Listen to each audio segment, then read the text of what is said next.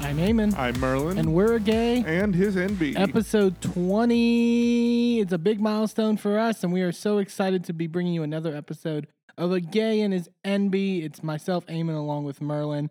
Thank you guys so much for supporting us, listening to us. Be sure to tell all your friends to subscribe to us on wherever they listen to their podcast, whether it be Apple Podcasts, Spotify, Google Podcasts, all the podcast platforms. And be sure to follow us on the social media, Twitter, Facebook, Instagram, TikTok, everything at A Gay and His Enby. We're so excited to be getting into today's episode. What are we talking about today? As has been our record as of late, we've got the same stuff every week. And it's lovely because we don't have to download new logos. I don't have to make new graphics.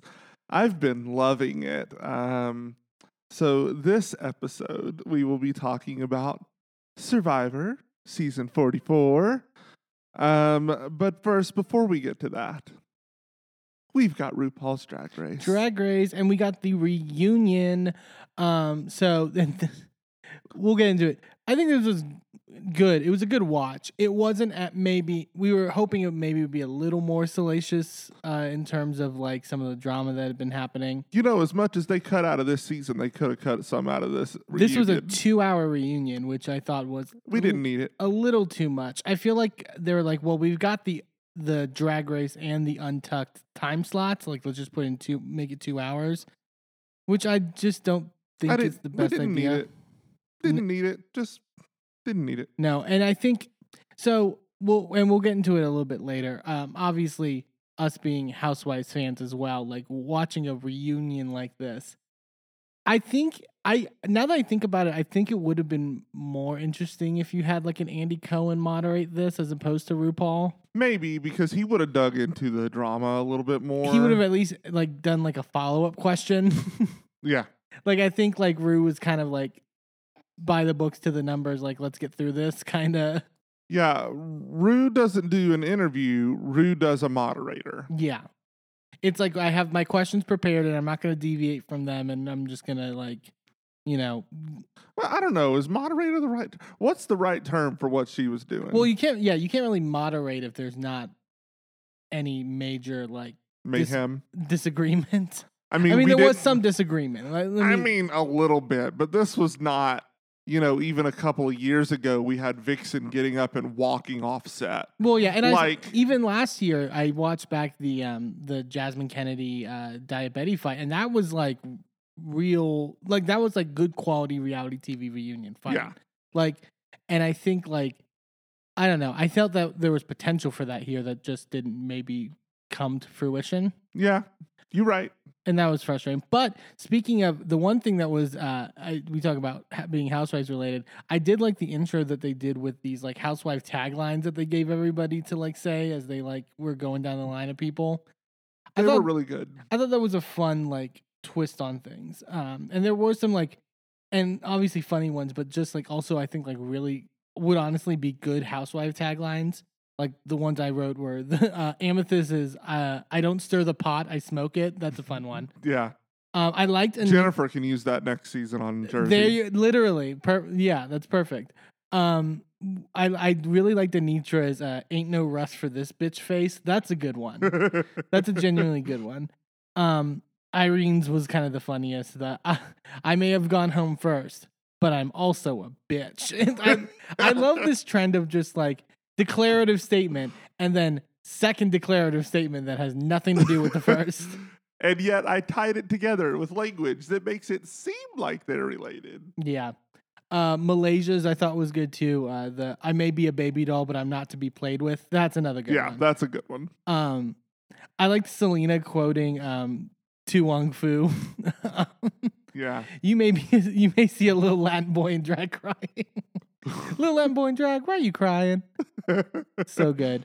Yeah, but it was good. It was a good sort of twist on things. Mm-hmm. And so they goes right into it. They bring up it's kind of a little freeform in how they're introducing things. They talk about Mistress stealing shit from the workroom. And her being a klepto, basically. I love RuPaul asking, like, what did you think about did you know that you were going to steal stuff going into the season, or was it something that came on the fly? And I love Mistress being like, what's less time in prison? Premeditated? That was funny. And then she also did reveal that Anitra took a light bulb for some reason. I'm not sure why. They didn't really go into detail as to why. Maybe she needed one in her dressing room at home. Like what was there was one queen that like broke one of the light bulbs on the main stage during a lip sync or something like that. Like I would want to take that home at least, maybe. Like that's a good souvenir. But like, yeah, what season was that? That was a while ago because they don't have those light bulbs on the runway anymore. Oh, they don't. Yeah, I don't think they're like LED strips. Yeah, safety first. Well, is it safety or they didn't want to have to replace them again? That's true. But then we get into Sugar and Spice's segment of like the big thing of them being twins and sort of the twist on that. Sugar talks about how they've learned that they are more stronger than they think they are, which I think is I can see that. Like I think obviously they dealt with a lot of like self-confidence issues and like, you know, it's natural also when you're twins who've spent your whole time together to not really have that sort of social development, and I think they've done that a little bit. There was definitely moments on this reunion where I was like, and even RuPaul was like the language of Sugar and Spice is just like, yeah. Spice particularly like really loves like a run-on sentence that like well, but Spice is also more comfortable with these girls than Sugar is. Sure. She stayed much longer, so you know she's had more time to get comfortable than Sugar. Speaking of that, there was a funny line because Ru asked like who was first technically out of the womb, like who's technically the oldest. And Sugar says that she kicked Spice out of the womb, and Spice goes, well, I kicked you out of the competition. So and that was a fun little moment. And Mistress kind of also, we talked about how Mistress has sort of adopted them as her drag mother, essentially, and all that. Talks about sort of having preconceived notions about them, sort of with her personal background in drag, and sort of going through more the old school Houston, Texas, like scene as opposed to like stuff on TikTok. I loved her being like, my initial reaction was like, bitch, stop playing in my profession. Yeah. And that was a good line where I think RuPaul was like, that's like, put that shit on a t-shirt. That's good. And then Irene kind of talks about sort of feeling similar way. Irene was speaking a lot for someone that went home first. I didn't mind it. She had to get her screen time. Yeah, I didn't mind it, but like she was like, okay, I've been waiting like how many months?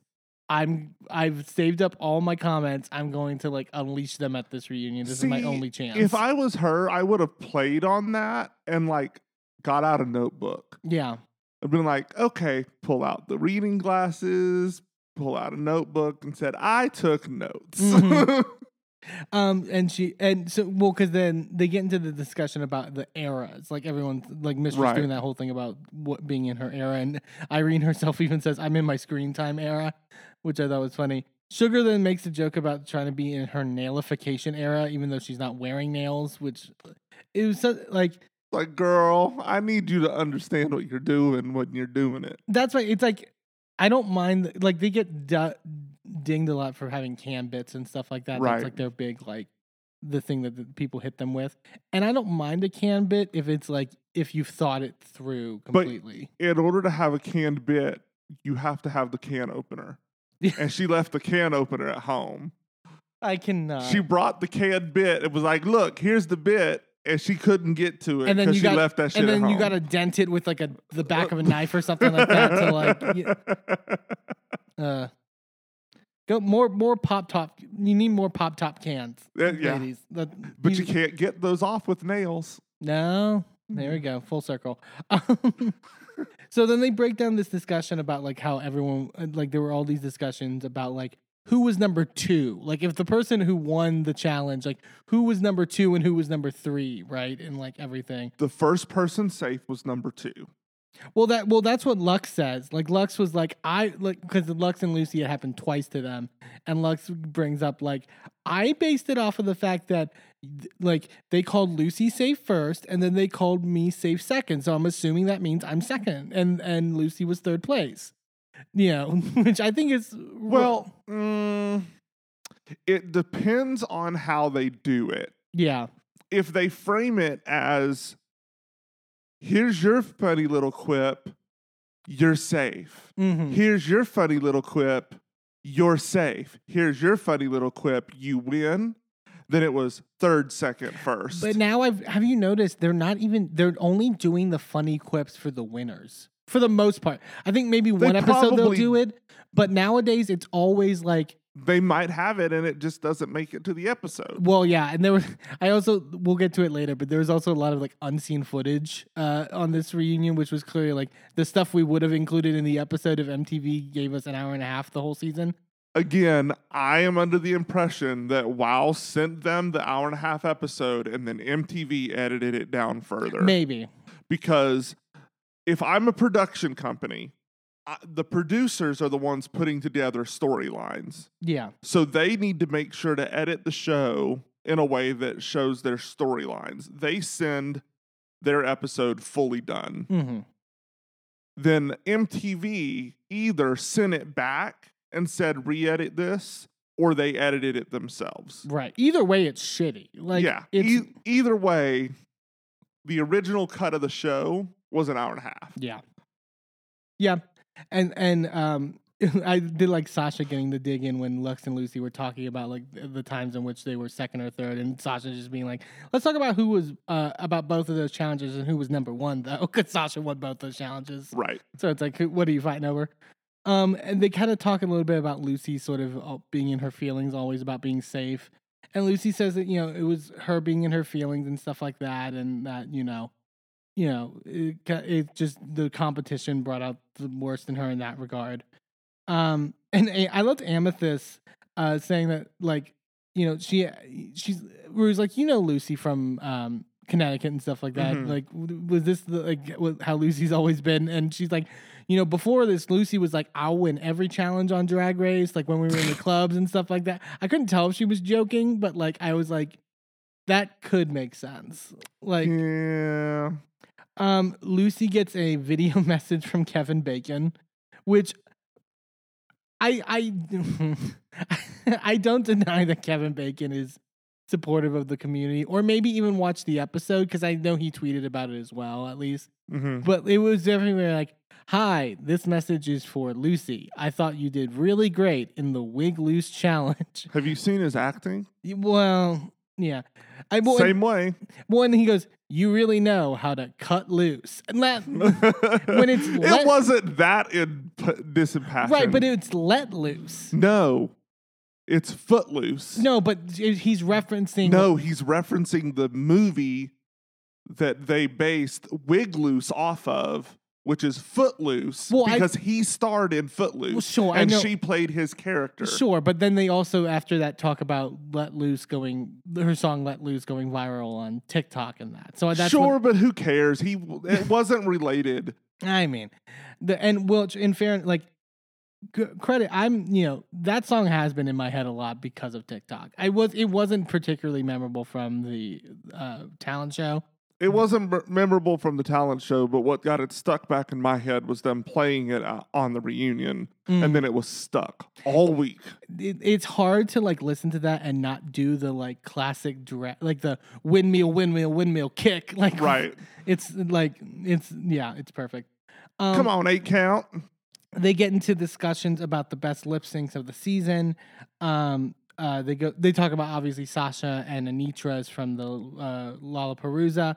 I loved. They were asked like, how much longer do you think you guys in your life can still do these like acrobatic moves that you were doing? And Anitra was like 10 more minutes. Like, accurate. I forgot somewhere else they brought this to Anitra of like it feels like her duck walk. It's kind of a bad idea in the sense that she's gonna be people are gonna be wanting her to do the duck walk forever. Yeah. So yeah, and they were asking Irene about it, and Irene says about Sasha, particularly in that lip sync, says, "I'll never count to 8 the same way again," because absolutely not. When she was twerking, it was fun. And then they talk about Anisha and Marcia and what Michelle was saying was her favorite lip sync of the season. They bring up the discussion about like everyone saying online that it should have been a double save, and Marcia like kind of being like, I thought I did really well. I'm also very green in terms of drag because she's only been doing it for a year. Yeah. You know, so she's like, she was very much like, I'm very thankful that people thought that, but like I didn't look at it necessarily even as that. Like, you know, But it was also the third one that could have been a double save. Sure. We got into it last week about our issue with what Rue was, how Rue had structured. I say Rue as if like it's the World of Wonder, the production company, you know. But Rue is executive producer of this show. Sure. I mean, you can't tell me that if Rue wants to save someone, that they're not saved. Yeah. And I liked Irene saying that, like, you know, Anitra is such a great lip syncer. It speaks a lot that Anitra is like in the top 2 lip syncs of the season, and that every time Anitra did poorly in a challenge, she was like excited because like you hopefully get to see your lip sync. I feel like that's a weird inevitable like case of the show of like, you know. Yeah, because you root for people's demise almost. Yeah. They talk about Malaysia choosing Marsha in the Lollapalooza. And this long ass explanation that Malaysia gave of like, you know, well, Mistress like said Lucy, you know, put Lucy, Marsha, and Spice as the weakest ones in people's mind. And then also, I knew I wasn't going to choose Mistress because Mistress wanted to, and she says Selena for, she means Celine Dion. Oh, right. The song. And like, because of that, it was like this longest explanation that made no sense. But also, did Mistress say that? I feel like Mistress said that in confessional. Yeah. It made no sense. It made no sense what Malaysia was saying. Like, literally none. Like, it was a full... We'll get into it on our next episode of this podcast. It was very much a Tom Sandoval on Howie Mandel answer. Oh, my God. I'll say that. Then they get to this discussion of the Mistress and Jax lip sync about who actually won, and the discussion of like... It was Jax. I thought it really could... I thought Mistress's answer was good of like, it's 2 very different styles. And like... Absolutely, it's 2 different styles, but I felt like it was Jax. The other drag queens that were watching that lip sync felt like it was Jax. I feel vindicated. Sure. And Lucy said that Jax won, and also, you know, but also she felt that Jax won because also Mistress was talking a big game going into the lip sync, and then I love Mistress firing back with, I mean, we see who's in the end and who's not, so. I mean, that's true. There was a lot of like I know we talked earlier about there not being really drama on this reunion. There was like a lot of passive aggressive stuff that was happening. Well, yeah, because a lot of it was with Lucy, and Lucy refuses to engage directly with anybody. Sure, yeah, So then we get into Amethyst and Robin and their fling. I feel like this lasted like 30 seconds on this reunion because neither of them really wanted to talk about it, and like we covered it. No one cared during the season. I thought, Amethyst, because there's been all this dialogue too after the reunion because the girls be talking. They whatever that like silencer that has on their WoW contracts or whatever like clearly isn't working. Amethyst was very much on Twitter being like, I just feel, Amethyst was talking about like not getting much screen time, which I think she got a decent amount compared to others. Like, I don't think like Jax or Selena got much screen time, which I thought was odd. Lux was saying the people that didn't get screen time weren't saying shit. So that's also part of it.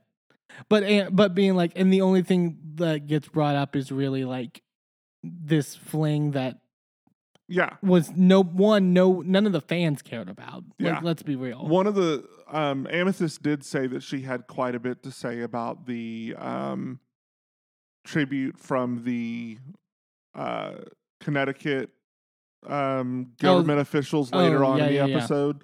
But that all of hers was cut in favor of Lucy's. Because Lucy cried. Because Lucy fake cried. Oh, I don't think she... I think she fake cried. Okay, look. Here's the thing. I will take that back. I do not definitively know if that was fake or not. I think there were actual tears. It came off to me as fake. You can fake cry and get real tears out of them. That's fine. When I say fake cry, I don't mean you screw up your face and there are no tears. I mean there is no emotion motivating this, and the only thing motivating it is gaining sympathy from those around you. Interesting. I think it was fake. It felt fake to me, but that's also because everything she does feels fake to me. I think that's more it. Like, I think, like, which, I mean... But if everything else is fake, why am I going to believe that this one thing was real? Yeah. Well, I mean, we'll get into it, because I think she tries to sort of explain certain things about that later. Mm-hmm. Tries was the key word there. Yeah. There's a little discussion also about, like, Aura was, like, crushing on Princess Poppy or whatever. And, like, Princess apparently, like, when she went home, wrote a note to Aura that was like, Aura, please fuck me. Which, yeah. But we find out Aura's engaged. Oh, congratulations. We then go on to Princess Poppy? No. By the way, we're not going to get too much into also the looks for this reunion. We have our Toot and Boot video on our TikTok and our Instagram and everything that you can check out. Can we talk quickly about Princess Poppy's reunion look, which was so fucking funny? The tribute to Rebecca Glasscock was just... I mean, but I also appreciate, because Poppy's humor is so, like, I loved her Housewives tagline earlier was just like, I'm quitting drag, bye. Like, she's very just like deadpan referential. So like this was such the perfect look, because it's like everyone's going to be in this like giant elaborate gown with like 10 million things on it and rhinestone and whatever. And I'm just going to wear a fucking crop top and jeans and a shake and go wig. I'm going to come up here and wet seal and see what happens. Yeah, exactly. I'm going to pull Tatiana season 2. It was so good. We then go to, they say it's fan questions. So were these questions like written by fans that other queens then read, or were these just like producers were like, hey, Coco Montrese, read this question to Marsha. Like, I think it was a way to plug in people who were on the Vegas show. Yeah. I mean, really, that's, yeah. Speaking of, so Coco asked Marsha if her makeup skills have improved. And she says that they have, and like, that I couldn't tell if she was joking that she's coming out with a cosmetic line. I mean, I thought Aura being like, is it just eyeliner? That was good. But I was like, I think she's serious though. So I'm like, I mean, she said Marsha X3, so I guess look it up. Yeah. Asia asked Sasha Colby who her favorite drag queen is, since everyone says that she says that she's your favorite drag queen's favorite drag queen. And she cites Monica Monroe, who was Miss Continental 1994. I was like, you could give the real answer, or you could pander because you haven't won the crown yet. Yeah. I feel is this also? Do they tape this after the finale? Because didn't that happen? How does that happen for like a couple seasons where they tape the finale first and then the reunion after? Yes, but they still don't know who wins. They only know who's in the top two. Yeah. But because there was, I forgot where it was one season where you watch back and it's clear you know who's all like in the finale and who isn't because of how they're reacting. Oh, it was season 10 because Asia O'Hara was popping off at RuPaul, yes. And it was like, oh, you clearly didn't win. Well, and we saw what happened with the butterflies. Yeah. Deja asked Robin if she can hook her up with a flat screen TV, and then they get into the discussion about Robin working at Best Buy and the photo of her in her Best Buy uniform in drag, which was like, it is kind of an iconic. It's such a fucking cunt picture. I love that. It's so good. Aquaria asked Irene about trolling her castmates online, and I don't follow Irene on Twitter, so like I was like, I didn't notice anything. I'm not as like in touch with Drag Race Twitter as other people, mainly because it gets really toxic. Yeah, well, I mean, not from the queens always, but not always, but there was some stuff this season. Ooh. Was this filmed before or after the Lux Trinity stuff? I don't remember. Because I feel like they would have I actually think they would have brought that up.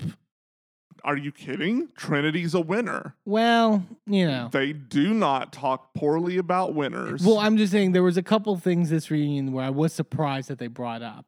Like, For example, Sure. with Anitra later. Like, oh my God, I just looked it up. She does. It's a Marsha X3 Cosmetics beauty box. oh my God, really?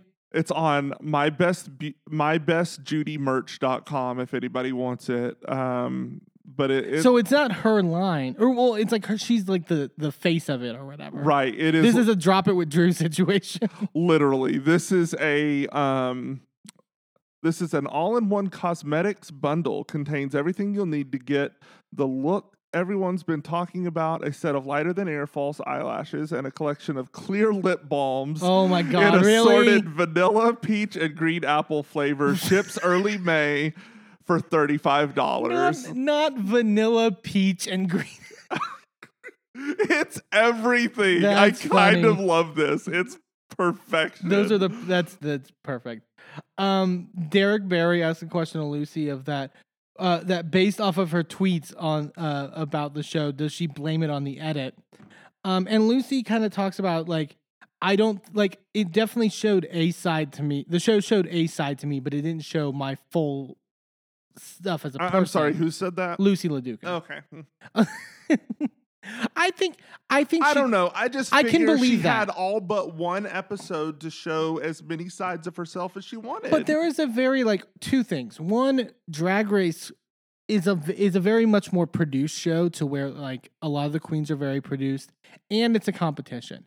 I could see like if you're in general real life, you're just hanging out with this person, she's probably not like the full like delusional like self-absorbed like person that she may come off when she's in this particular pressure cooker.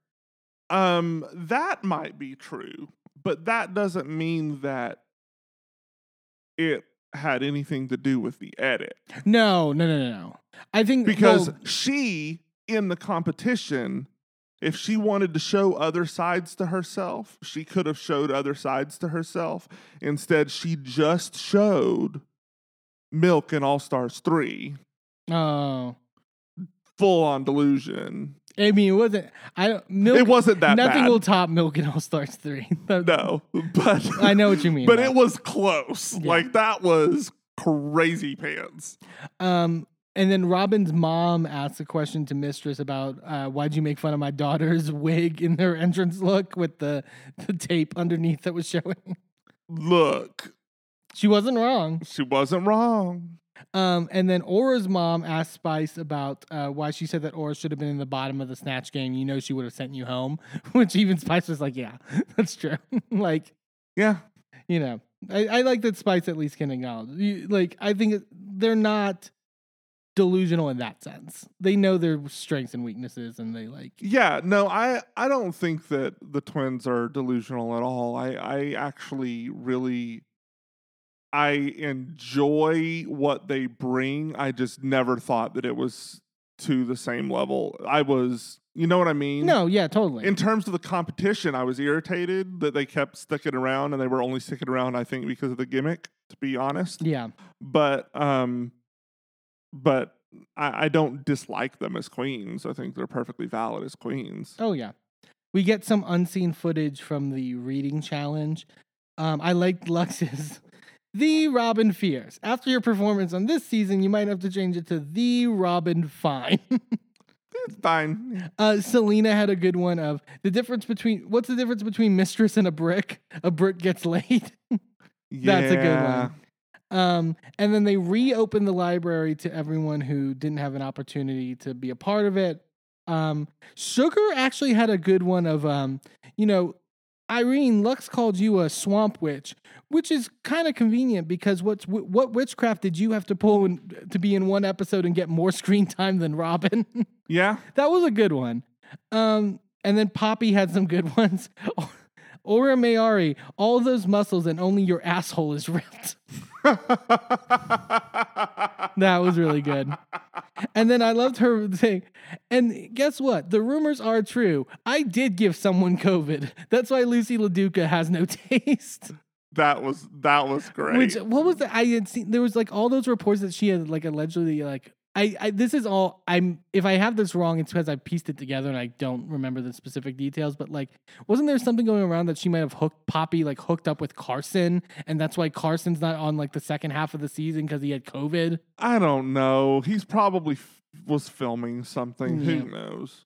Oh, well, and then also so then Irene has a couple good like reads, and then she reads Selena and says, you know, everyone with fake tits and fake ass, you're the only one I've seen with a fake accent.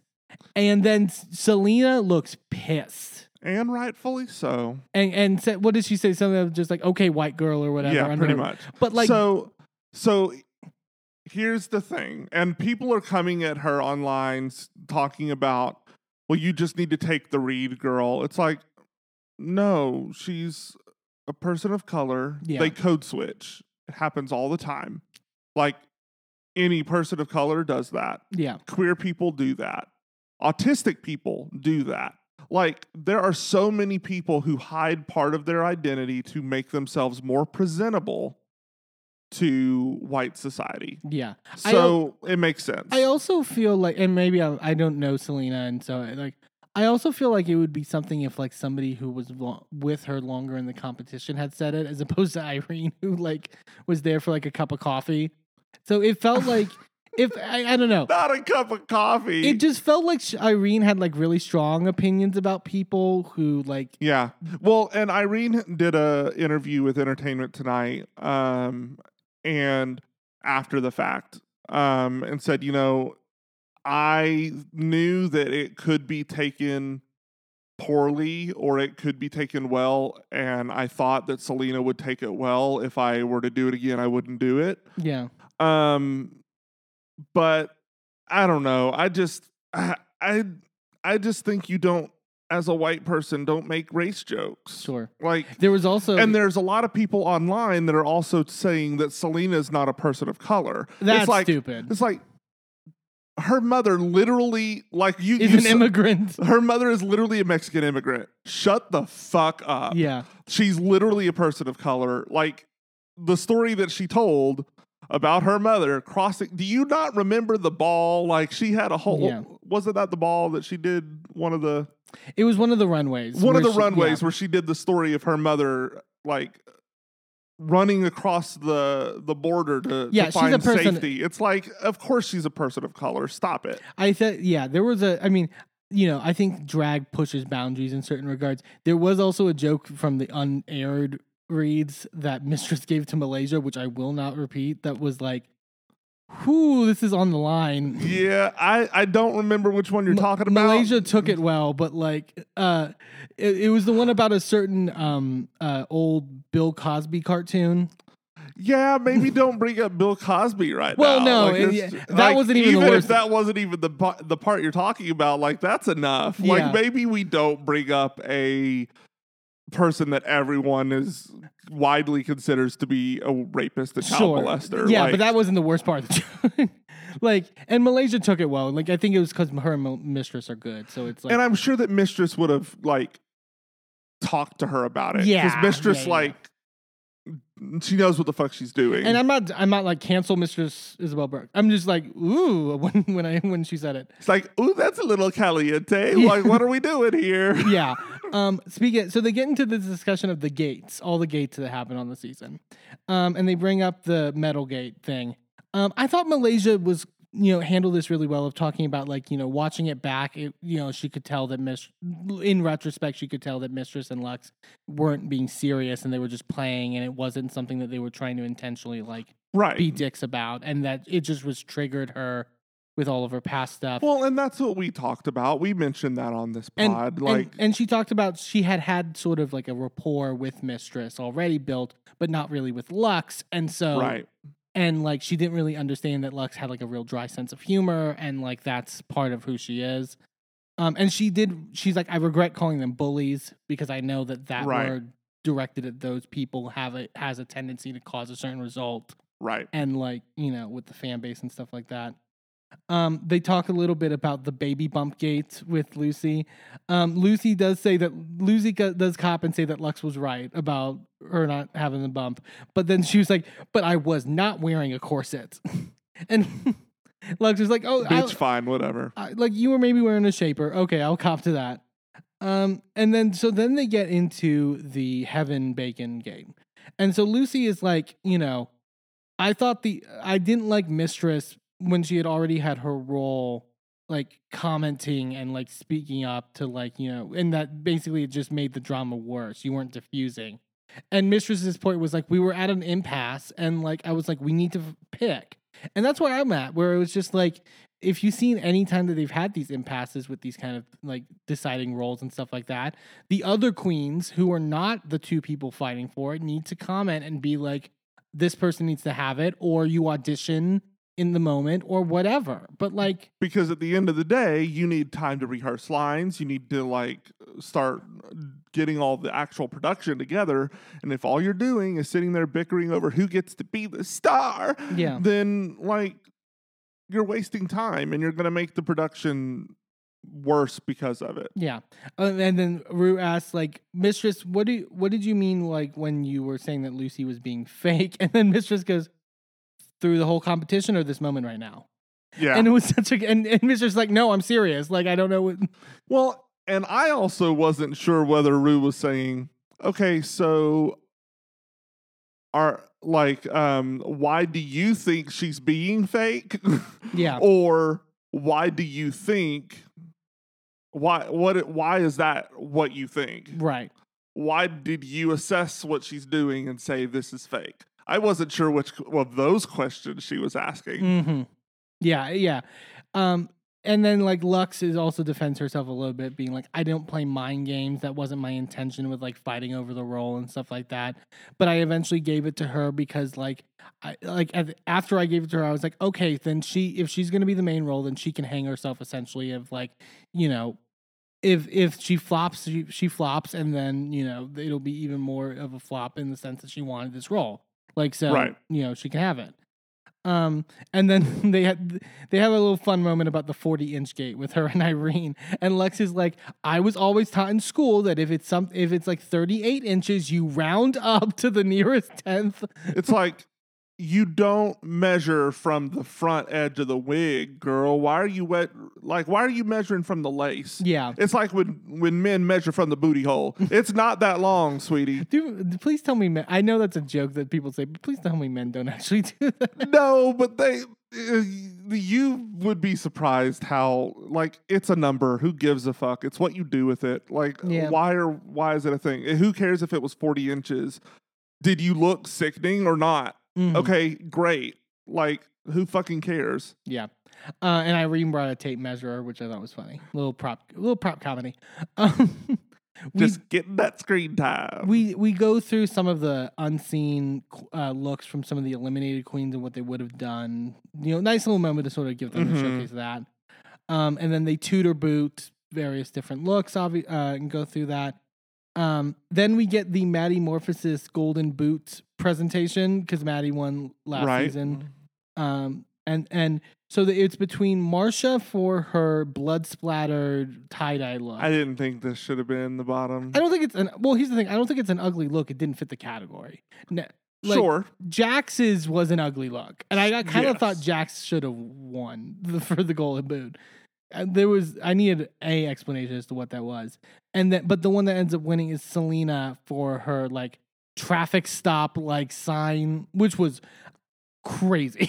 I thought it was crazy, but also it again, like a lot of the looks that are deemed quote unquote bad this season, it would have been middle of the road or high safe in other seasons. So it bugs me that gets labeled as the worst look of the season, which I don't think that's accurate. No, I think Jax, that lime green, like booger, literal booger, like weird tie-dye. I really hated the Fashion Week look from Malaysia.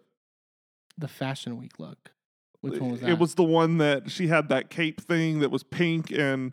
Oh, the one that they liked? That they loved. Well, they were never going to present that one, but I hated it. I thought it was trash. I said that on this podcast. I said it on the Toot and Boot. Sue me. Anyway, continue. Anyway, so Don't sue me. I don't have money. So then we get into the whole like controversy of the who should go home question and everything that sort of like spurred from that. Wah. Lux was saying that she didn't try to save her the moment when she was going through, which I don't believe. Like Lux was like, Lux was loving every minute of that. It was very much the same as Katie on Vanderpump last week, where she's like, "No, what was it that she said? Where she gave that sly smile afterwards? Maybe I'll go to the pool and I'll forget and I'll be drunk. I don't know. Like, and then just ding. Yeah. And then Lucy's like, I get everyone had to say a name, but I do feel like you punched down. Then she made this. Lucy will say things that I feel like seem like good reads and seem like a good like ooh gotcha moment. But when you actually think about it, it's not it doesn't really make any sense. She's like, I just found it weird that I was called unoriginal when at the same moment where you were wearing a wig that was already worn on the runway by a puppet. It's like I don't see what that has to do with because the wig wasn't original. Like you have ever worn an original? You wore the same wig all season. Yeah, it's like you're taking a minuscule thing about what Lux was actually saying, and then Also, I'm pretty sure she didn't say that word. She said generic. She did not say nothing you've ever worn has been. Well, original. And she said on the generic side, and then they get into this whole like discussion of like Lucy saying that she said everything that I've done has been done before on Drag Race, and Lux is like, I didn't say that, and like Lucy's like, no, I don't believe she said that. I don't believe. I mean, Lucy said that maybe in Untucked, maybe, but like because Lucy was very much like that was verbatim what you said. I was like, it's definitely not verbatim. No, like you can like that could be your interpretation, but like. That's definitely not verbatim what she said. And then the topic comes up like Selena being pissed at her for saying her name. And Lucy's like, I agree with Lucy. Like, I didn't know how everyone was going to take the question, like being the first one to go. Is it track record? Is it whatever? And then she goes, in retrospect, I probably would have said Lux in the fact that I would have pulled from the previous challenge, before this challenge. And that you were the one since you were the one that struggled with choreography. And Lux was like, I struggled with choreography? What? I turned the wrong way once. Yeah, Lucy's like, in the final product or whatever. It's like, okay, but I didn't struggle with you and Mistress were the two that were struggling the most with choreography. I love Mistress then pulling a Nene Leakes. Now, why am I in it? Nah, I even did nothing. Yeah, and so, yeah. We get a quick, unseen footage of, the celebrity guest judges and, sort of, again, stuff that we didn't see in terms of, the hour episodes mostly. The only thing I noted from it, there were some funny moments, but they're at the judges table and, they're talking and, Michelle sneezes and does this loud, ah! As her sneeze. It's just what are you doing? And why are you screaming? Well, people went in the archives. And I might have this wrong. I think it was Alaska on a race chaser, in 2017 or something. Mm-hmm. Said that Michelle has a very distinct sneeze that is it's so it was cool to finally see that. Also apparently Willem's episode or the episode of Race Chaser this week, Willem goes in on this reunion. That. Well, and I also because I guess there was some controversy about who was allowed to walk the red carpet at the finale. It was only the girls from the season, Willow and Cornbread. Willow and Cornbread. So only presenters. Yeah, that's never been the case before. It's always been. Anybody that's an alum gets to walk the red carpet. Yeah. And I was wondering why those were the only pictures we saw come out. It's because they were the only ones allowed to walk, which is bullshit. These queens spend so much money on their looks for the reunions because a lot of times, especially if they don't have a giant social media presence, this is their chance to get a highly seen look out there. Yeah. And they used to do it even where they would have them walk on the stage too. They would do a runway with all the old past queens. Every queen that shows up gets to get on stage. It seems like an odd decision. And it seems like because it seems the mainstreaming of like World Wonder and like with like it's I don't know. There was a lot of discussion about it. I did see online. And then we get into sort of a more serious discussion about the attacks that are being alleged against, being forced against drag queens and trans people in the community. And through the whole night, they were promoting the ACLU Drag Defense Fund. I know Aura, when she was talking about being engaged, said that don't send a wedding gift, donate to the Drag Defense Fund. And I think we in our podcast still have the links up we do. For that and a bunch of others. I don't know if it's directly to the Drag Defense Fund, but we do have a link to the ACLU. And if you are wanting to specifically donate to that fund, I'm sure that there's a link right there on that link page that we link to. Aura, I like that they had Aura talk, because so they talked about Aura. She had performed in Nashville. Well, she's from Nashville. And she's from Nashville. And performed with Maren Morris, who credit to Maren Morris. Like, I know we were talked about, like, these, and people were tweeting, like, these guest judges need to actually, like, be out there. And, like, Maren Morris is one of the ones that was really, I think, being on the forefront. And particularly in country, like, that's a very, like, important place. Is she? No, she's not the one that had the queens perform with her on the CMTs. No, Who was that? Oh God, I don't follow country, so I was like, but I saw it and I tweeted about it. I'll find out. Yeah, give me a second. But it's a big it's important to have that at this time in front of those communities, and it's really like. More than anything, that's putting yourself out there as an ally, because that could be like career suicide for a lot of people at this moment. And like Kelsey Ballerini, Kelsey Ballerini, she was great, like in terms of that. And Aura also talks about like it's particularly scary for her in Nashville right now, like she doesn't even travel in drag; she goes to the club and gets dressed. Yeah. Robin talks a little bit about how she spoke at Yale recently. She did a drag queen story hour, but for adults, which I think is a good like fuck you. Which like, Yale is in Hartford, Connecticut, so it's in her hometown. And she was talking about like a lot of these like people trying to go through the legal system to like attack and chip away at LGBT rights come from Yale, which I liked it. It was a big fuck you to them of like, I know she like, I'm reading drag, like children's books to grown ass adults because, the idea that we have to distill this idea that a drag queen reading a perfectly acceptable children's book to a child is somehow perverted is ridiculous. And I do like Irene also made the important point of pointing out that also we talk about this in the realm of the attacks on drag, but also that these are also just blatantly veiled attack to the transgender community, and that they have longer effects and longer intended effects beyond just banning drag shows and and things of that regard. And Sasha particularly like talks about like how she's at the intersection of that. This is something that affects not just her career but her livelihood, and like the fears of that. Well, and to me, what really, what it really is frustrating is that it's so blatant that it's not just about drag queens. It's clearly about trans women. Yeah, because they ignore the fact it's never trans men. They ignore the fact that we have plenty of cis women who are drag queens. Yeah, we have cis women who are drag kings. We have cis men who are drag kings. None of those people are being vilified.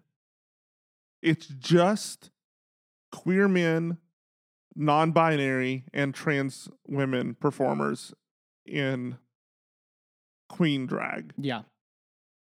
And it's so infuriating. You talk about it a lot about how like it's like rooted in this misogynistic as well. Oh yeah, all of homophobia, all of transphobia is rooted in misogyny. It is about, from their point of view, how could you possibly want to degrade yourself? Well, there's a reason that lesbians don't face the same stigma that gay men do. Yeah. Because they are, quote unquote, in their mind, right, are women trying to take the role of men. And while that's still not okay, it's understandable why you would want to do that. But a man They to could- lower themselves to the position of a woman, Yeah.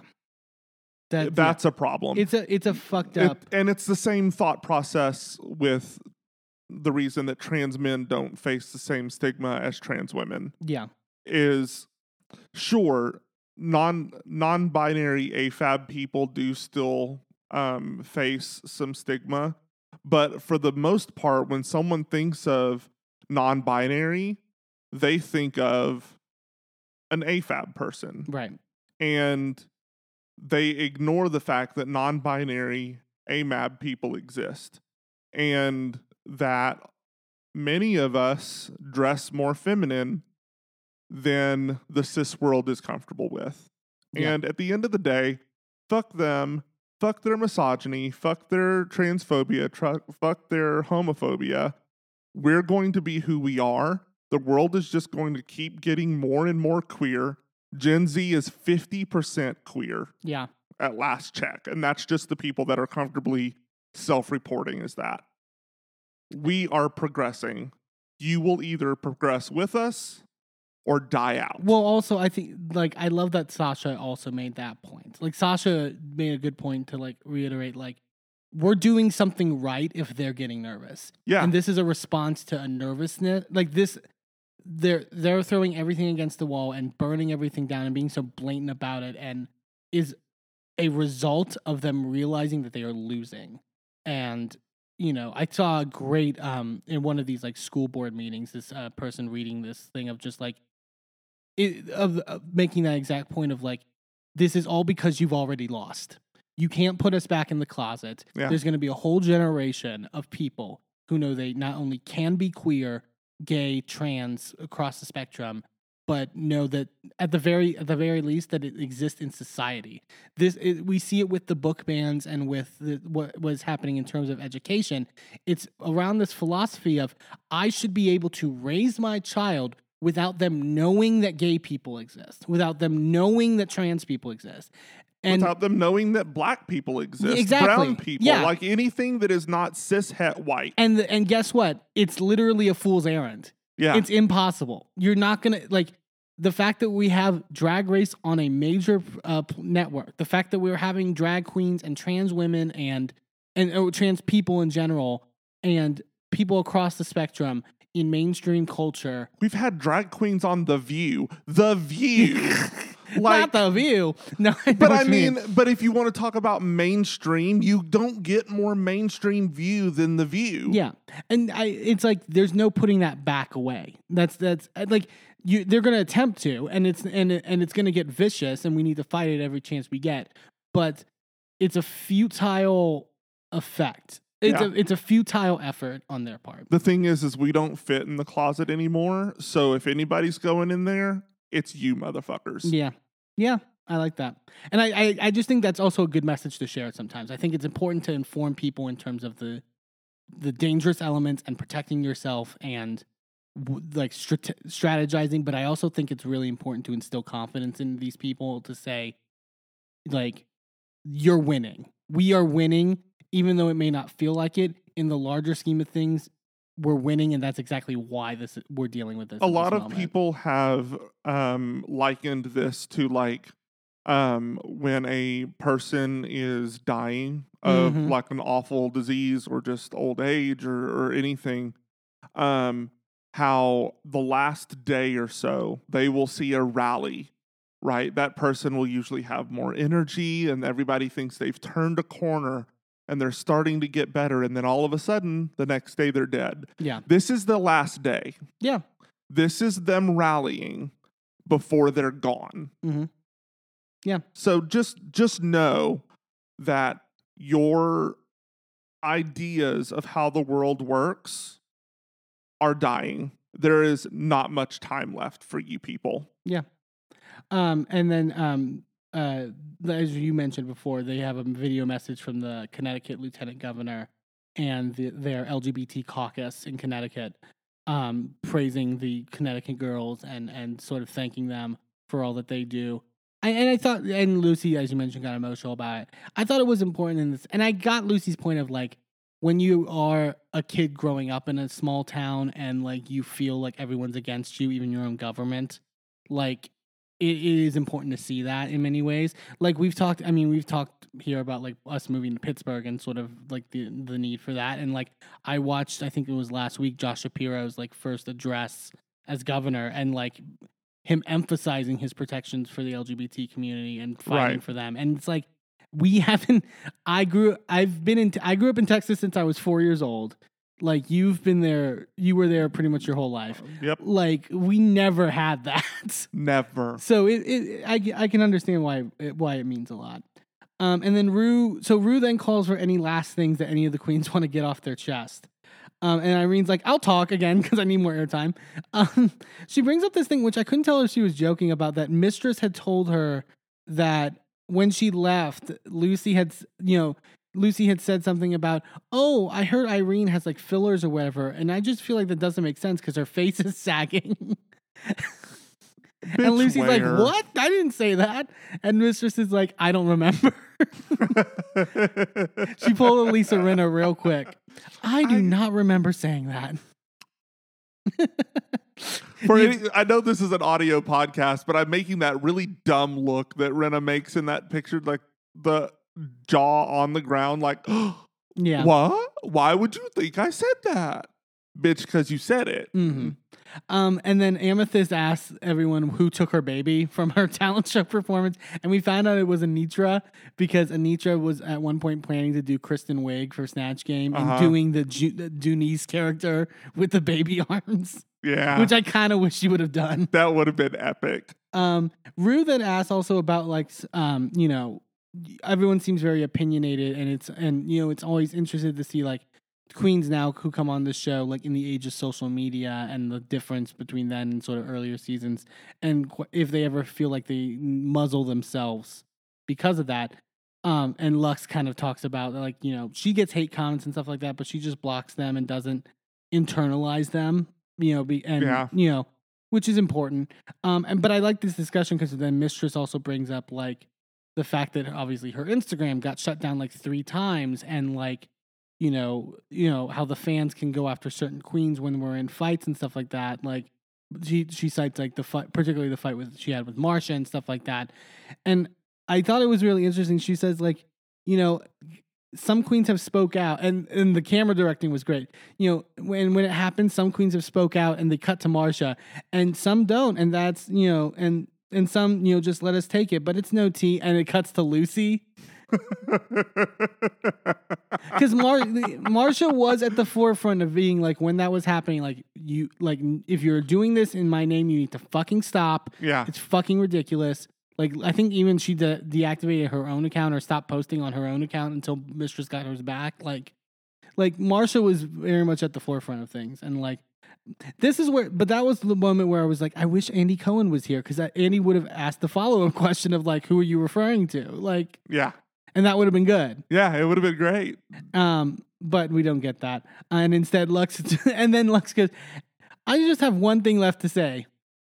Prissy kiss Miss America. Me and Merlin, she says this, and me and Merlin both look at each other like, what the fuck? What the fuck was that? But then, it's the most obscure of obscure Rue references. But Lux loves a Rue reference. Lux is the reference queen. We did establish this.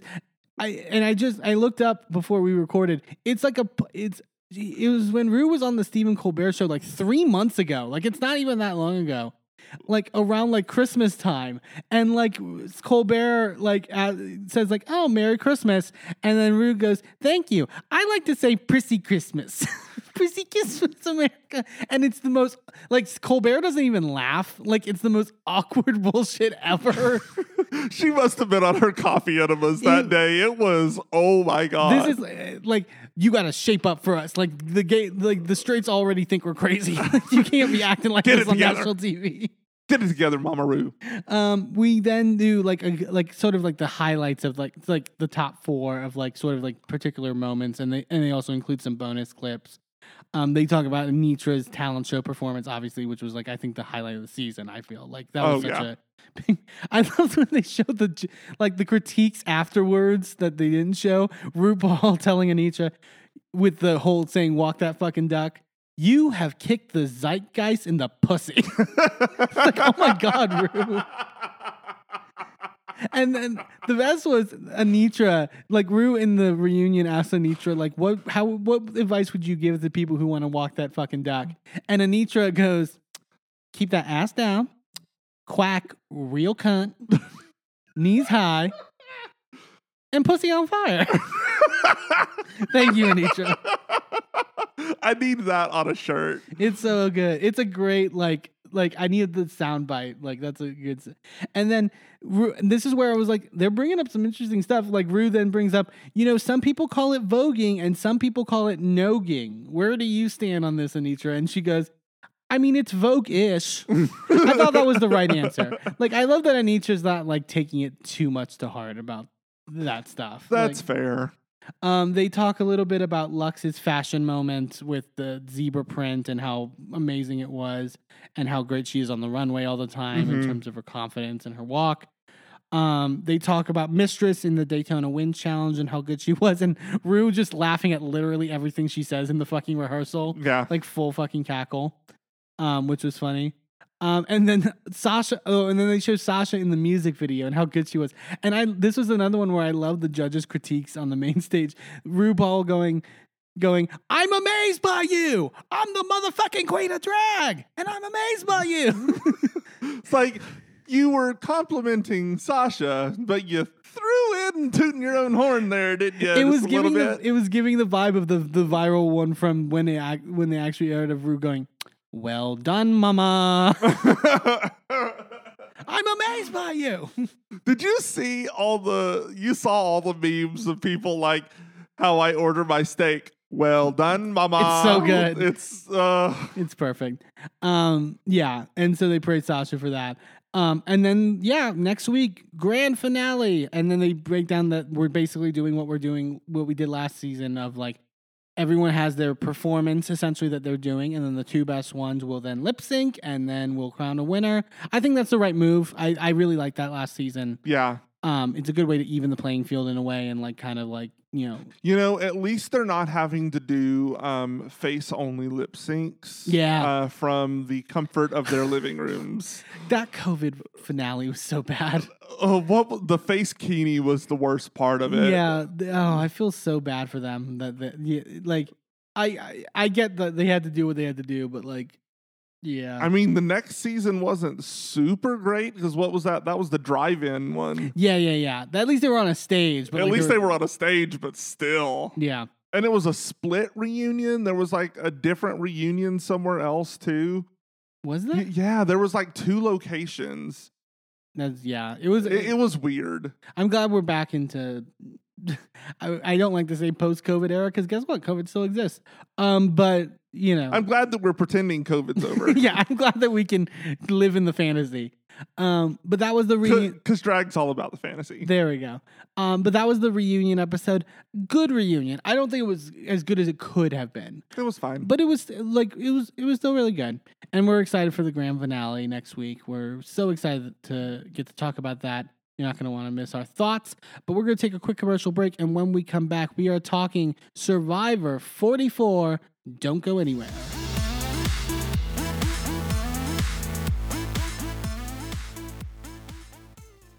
Well, hello, friends. I'm your pal in the mainstream media.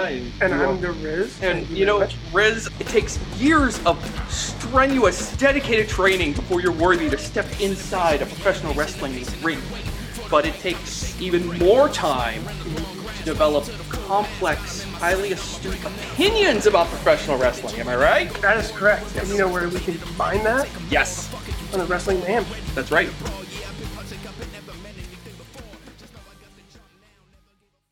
I'm Eamon. I'm Merlin. And if you're anything like us, you live your life out loud. And when it comes to issues of discrimination, inequity, and outright bigotry, we use every platform we have to speak out against systems of oppression that perpetrate violence against marginalized groups. That's why we are so proud to wear designs from the Survivors Know merch store. Their team has created designs that feature unapologetic, empowering, and survivor-centered messaging that range from mild Like accountability is love and toxicity is not on the menu. to a little more spicy. Like one of my favorites, fuck your laws, fuck your system, transformative justice now, which has a cute little happy flower on it. Each design is available on a variety of items from t-shirts and hoodies to bags, blankets, magnets, and even stickers. And as more items become available, the options will continue to grow. 100% of the proceeds go back into supporting the amazing work done at Survivors Know to support survivors, workers, and survivor advocates by organizing, challenging the status quo, and creating alternatives to the systems that fail us. Support Survivors Know by shopping today at survivorsknow.threadless.com. That's survivorsknow.threadless.com. Sidekick Media Services. We are your sidekick in business for social media, video production, and more. Find out more at sidekickmediaservices.com.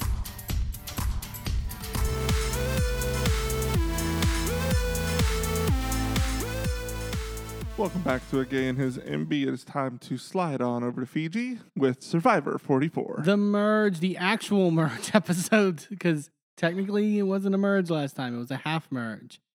And this It was a mer. And this was also kind of a half merge, technically, in terms of, at the very least, how Tribal Council played out. We'll get to it. I had thoughts on this episode in terms of choices that were made.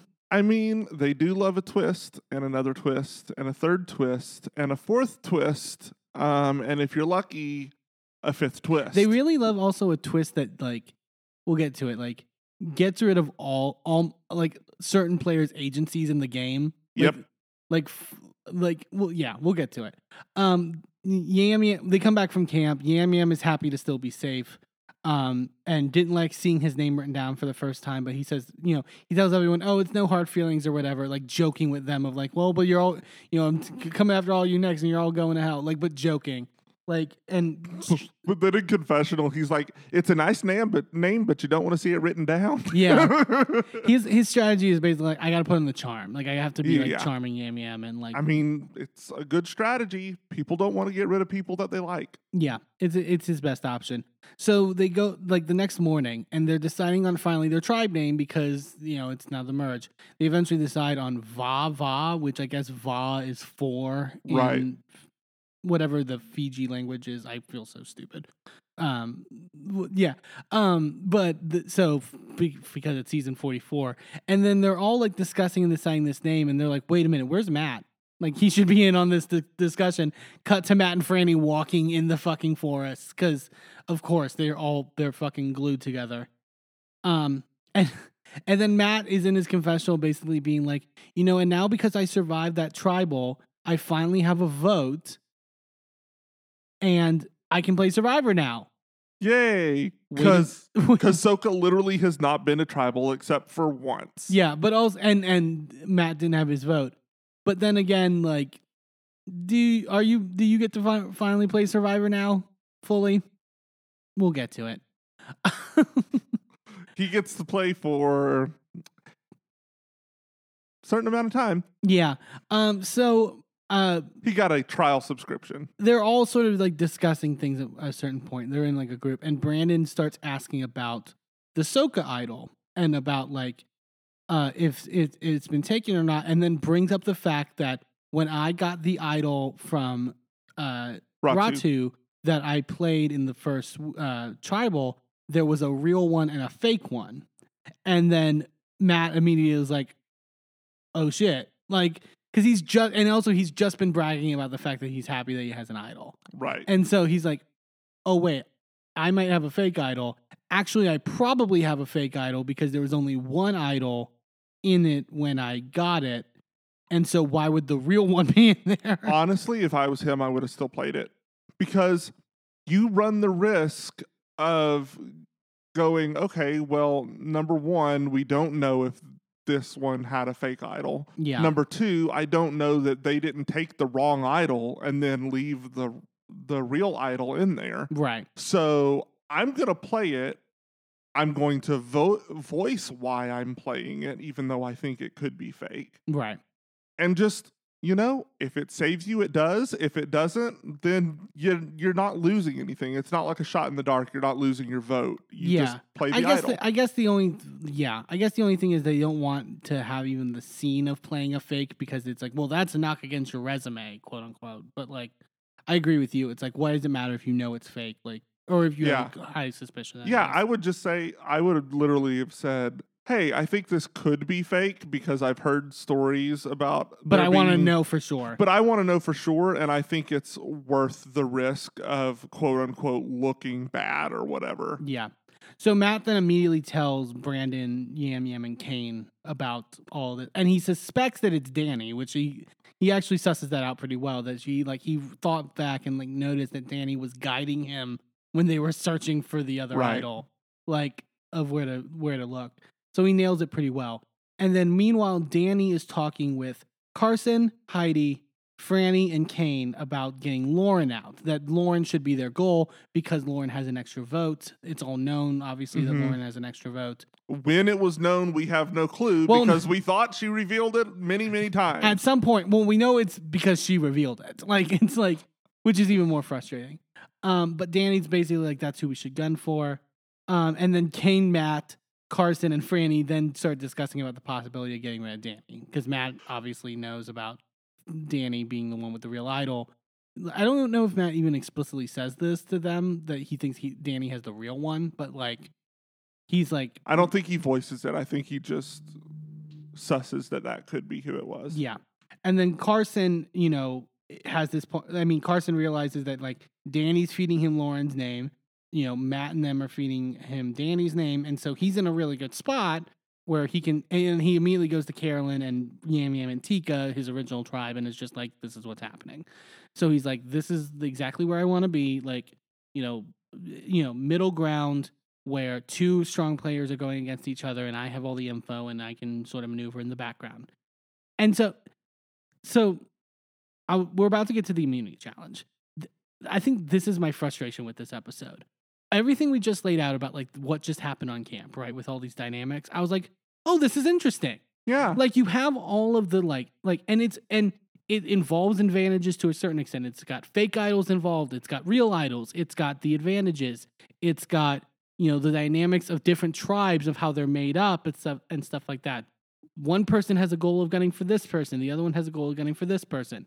It's so clear, and I'm like, okay, this is actually going to be really interesting. And then it doesn't fucking matter. None of it matters, because then we get to the immunity challenge, and they just throw a fucking wrench in it, and it's frustrating from a viewer perspective of we just watched 10 minutes of strategizing about something that didn't end up mattering. Yeah. What the fuck? This, yeah. So we'll explain. So we get to the immunity challenge, and but it's not your normal immunity challenge. Even though, again, we're in the merge, they're competing in teams again. We've seen this one before. Sort of, yeah. There's an added wrench in it, but right. Yes. This whole, half, only half of you will go to tribal, essentially, sort of vibe. But it's a little different this time. It's divided into teams of 5. And the game is essentially you're on a balance beam holding this pole with a platform on the end of it above your head with a ball. And if you drop the ball, then you're out. And the platform had a lip on it. I was like, y'all cheating. Yeah. In early days of Survivor, they wouldn't have had a lip. But it was, yeah. It looked like a early days of Survivor, it would have been a dome that you had to balance it on top of. Yeah. So they're in 2 teams of 5, as we mentioned, purple and orange. The player who lasts the longest on each team gets immunity. Mm-hmm. But the one who lasts the longest of everyone, right? Not only do they get immunity, their whole team gets immunity. Right. We've seen this before. Yes. And they get a reward. But the difference is that they still get to go to tribal and they sit in the jury box, but they have no actual say. Back in the most recent past seasons, it's only it's a full tribal with the full cast, but only half are eligible to be voted out. Right. This, half of them are eligible to be voted out with one of the half getting immunity, but then everyone else on the other half can't vote, but they're ineligible to be voted out. Right. So it's like, okay, it's fine. Like it's you know, it's again, it's just like you have no power.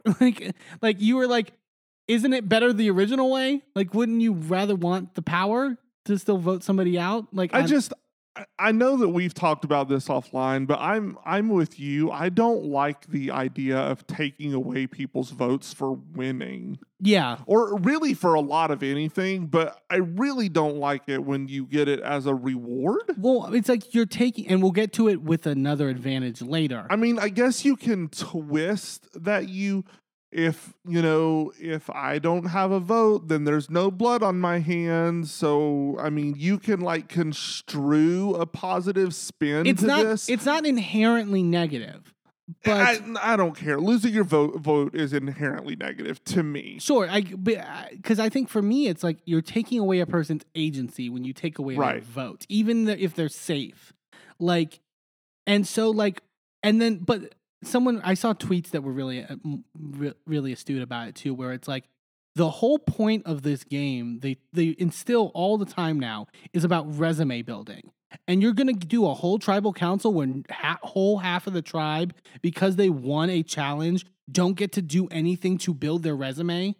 Right. Like, oh, and then you have the added bonus to this with they're an 11-person cast. So one person is left in the middle, Carson, and he just randomly picks a tribe and he doesn't compete, but if they win, then he wins or loses with them. Yeah. He gets even more agency lost because he doesn't even get to compete in this.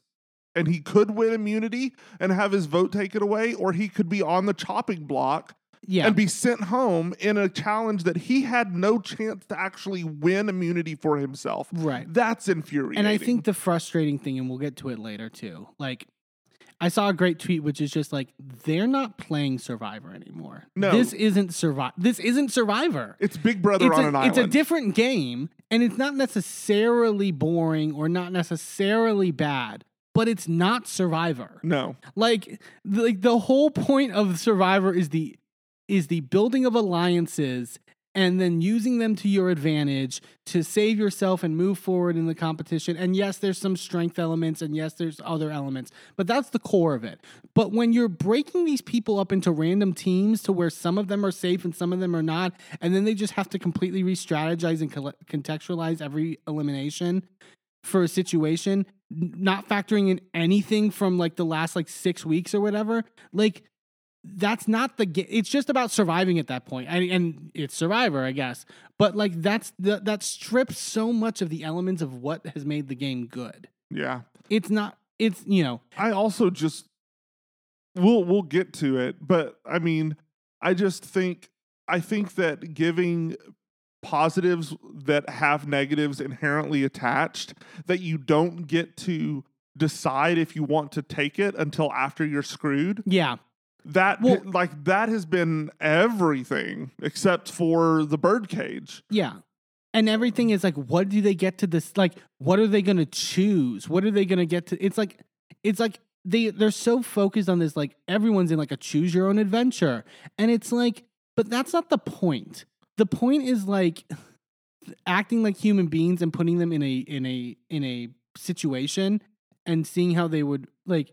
It's not about like... So much of this has been randomized. Yeah. And it's like that, whether you randomly get the right key in the middle of the forest to open this locked bird cage with an advantage that is going to stab you in the back and may, bite you in the ass later, or whether you randomly turn a wheel the right direction, and whether that takes your vote or gives you an extra vote, or there's no skill. What's the skill? There's no skill. It's random chance. At that point, have everybody buy a lotto ticket and have whoever wins the lotto win the $1 million.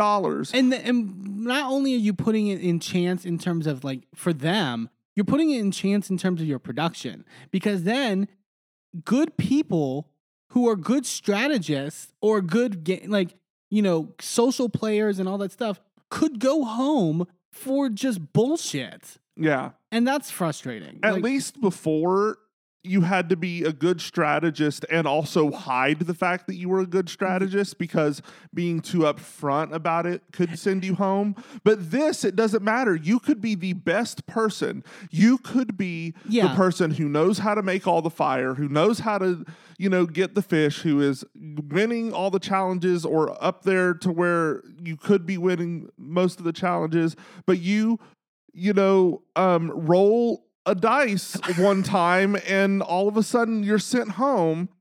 You picked the wrong, whatever, the bowl or the cup or whatever with the like safety thing. Remember when they did that a couple seasons ago? Where it's just like, either you get that or you go home. It's like, why is that a thing? Like that shouldn't be a thing. And it's like, it's. I guess I gotta imagine someone finds it exciting because it's like, ooh, the twist. But it's like, sure, it's less predictable, but that's not why we watch the show. We watch the show to see people figure things. Like half of especially it is on a show that's 44 seasons old that right. has such a loyal fan base and following. Like it's like, this is not why they watch the show. If we wanted to watch this, we'd watch,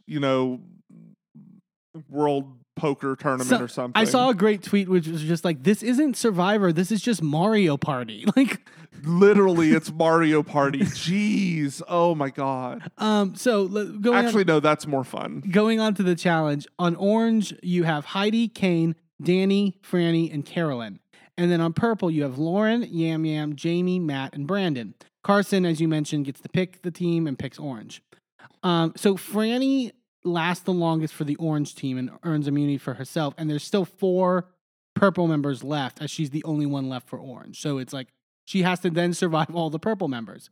The only problem is, like, now in retrospect, so spoiler alert, Brandon is the last for Purple. He gets immunity for himself, and then Brandon drops. So Franny wins the whole thing, and her team is safe. But now looking in retrospect, Franny, if she was smart, would have, after she had one immunity for herself, would have thrown it, because then she could have saved both herself and Matt. Yeah. Because like everyone on Twitter has been like, really, girl, you didn't throw it? So like you put Matt in this situation. And I know they're gonna play off of that, I'm sure, in the season, but it's like, but she already had immunity, so she wasn't putting herself up. Right. She would have been fine, and Matt would have been fine because he would have been on the winning team. Right.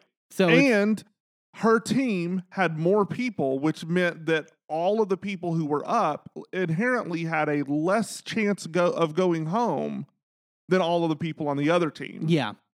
It's like, and I don't, part of me doesn't even blame her, because I bet she couldn't think it through. One, because you're starving.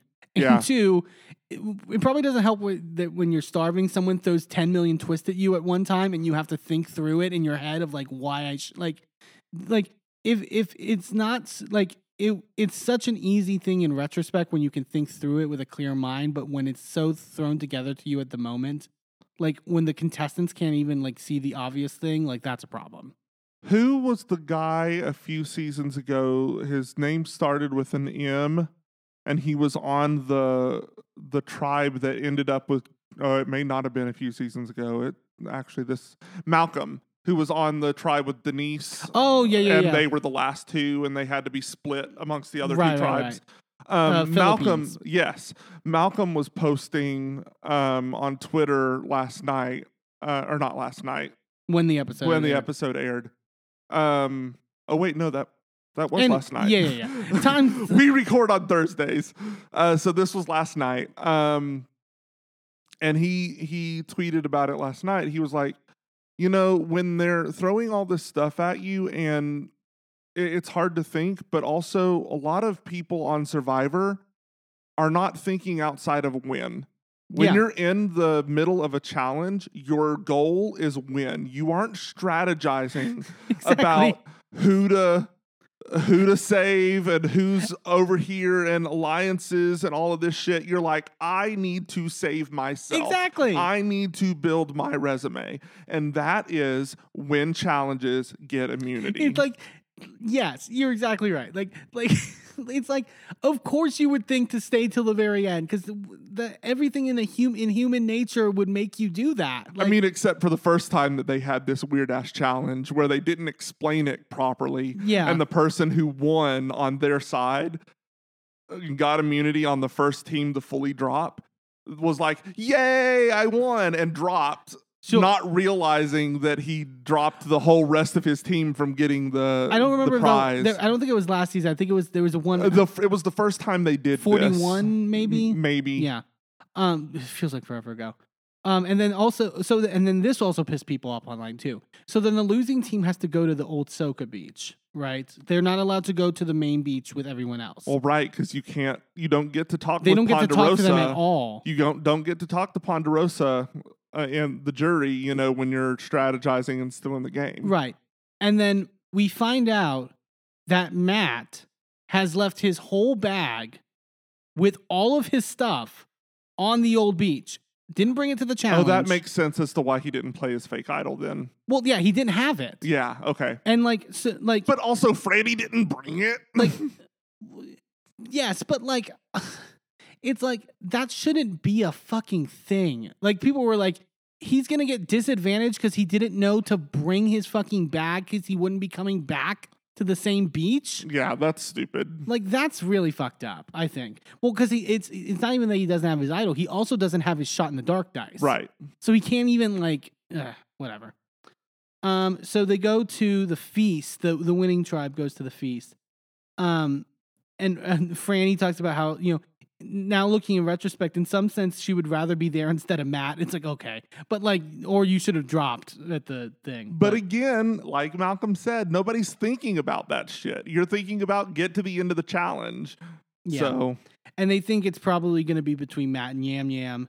And Carolyn thinks it's going to be Yam Yam because he doesn't have the same connections that Matt necessarily does. And Carolyn starts crying in her confessional. She does, but she also is just like, I get it. Like I don't get to be mad about it. Like I'm upset that he would be leaving, but I also I have to play this game for me. I can't, and good for her. Yeah. Like she is repeatedly showing why she's an amazing player. And I love her. The only thing I really liked about this episode was her and Franny sort of having this, we both have our allies and it's we need to keep either one of them, almost not directly fighting with each other, but being we're both advocating in a way that separate of each other. We'll get to it with Heidi. Yeah. Because Miss Pittsburgh had an option and she took not that option. No. She literally presented that option anyway. We'll get to it. We go to the old Soka beach where the losers are. Brandon is basically let's keep it raw too strong with me, Jamie, and Lauren, and then vote out either Matt or Yam Yam. That's clear what's going to happen. And it's pretty straightforward. But again, it's everything from the first 10 minutes of the episode is just thrown out. Now Brandon's leading everything and it's raw too strong, two weak people, go. And Matt's all my allies are on the other tribe. What the fuck? I've got nobody. Matt has played even with divorced of the Franny stuff and how open he's been with Franny as his number two. He's played a pretty decent social game. Yeah. And so that's why it's frustrating of just he's done a good job and now it doesn't matter. Whatever. I mean, at Tribal, Brandon is just giving him this. It's not a death glare. It's just as intense, but it was strange. But it was just am I voting for this guy? Am I not voting for this guy? He looked very conflicted in that moment, but it was just intense. But also, and they're at the watering hole, and Matt is he's I'm gonna first try to suggest some maybe try to break up the raw two people and suggest Lauren with her extra vote, and Brandon immediately shuts it down. He's I'm not voting on Lauren, and he's okay, how about something else? It was, so obviously then the only option is Yam Yam. That's to go for. And then Yam Yam tells Lauren that on the original beach, Danny wanted her out because of her extra votes. And so this intrigues Lauren of maybe we should get Matt out because then, Matt is part of the original Soka group. so it could get, take away one of Danny's allies. It'd be, interesting to see. And also acknowledging that Matt didn't bring his bag, so this would be the time to strike. Yeah. Then we go back to the feast. And there's a note in the feast that they planned to before, but Franny then reads the note. And so this is the other twist. There is now an advantage in the cage that was the cage that originally had the idols. And there's an advantage in it. And there are keys scattered, like it looked like in the hundreds. This was like the scene from the first Harry Potter movie with all the flying keys, and you had to figure out which one it was, but there was no figuring out. It was just try them all. Yeah, and they're all scattered across the island, and one of them opens the cage. And it literally says, go. And then they all start running. And it's like, this is where, like you were talking before, it's like there's no strategy. It's just like whoever gets the right key. Well, and they even took away the ability to strategize, because they said you can get one key, then you have to go try it. You can't and hoard then you them. drop it off and then you leave. Like you can't gather up a bunch of keys. You can't, if you see 4 that are pretty close, you can't grab all 4 of them. You have to grab one. And no, why? This is stupid. Yeah. This is so stupid. So they go through it all. Heidi ends up opening the cage, and Franny's right there. So it's like kind of like Heidi hugs her, but you could tell Franny doesn't want the hug because it's like, God damn it. Yeah. And so then she gets the advantage and reads it, and it's a control your vote advantage. So for this particular tribal, because they're on the jury, technically in the jury position, and everyone else is eligible in voting, she gets to control one person's vote. And she can tell that player who they must vote for.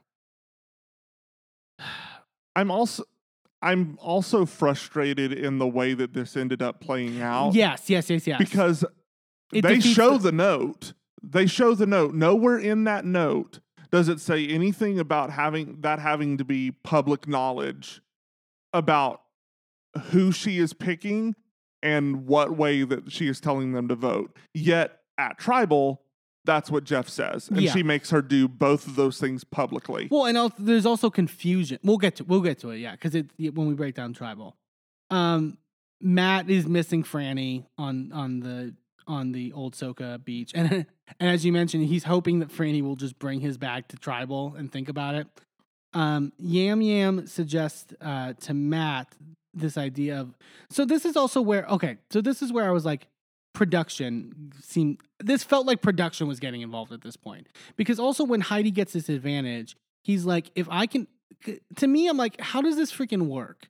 Because Heidi's like, if I can figure out who Matt and Yam Yam are voting for, and if they vote for the same person, then I can save both of them. Right. But why would they vote for the same person? Well, I mean, then we cut, but that, like, I'm like, that's what's going on in my head. And then we cut to and then Yam Yam then makes the suggestion to Matt of voting together for Lauren to then split it 2-2 and then I guess revote.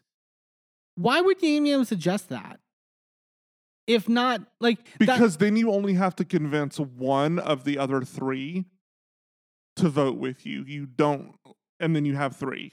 I guess. At that point, you don't have to convince everybody to vote for the other person.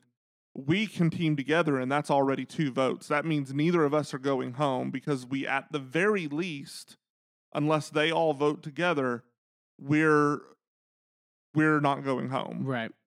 I just think, like, I don't know. Like, it felt weird. It felt really weird to me. And the Rot 2-3 are discussing about splitting the vote in case Matt has his idol. And that'll play into a role when we get to Tribal.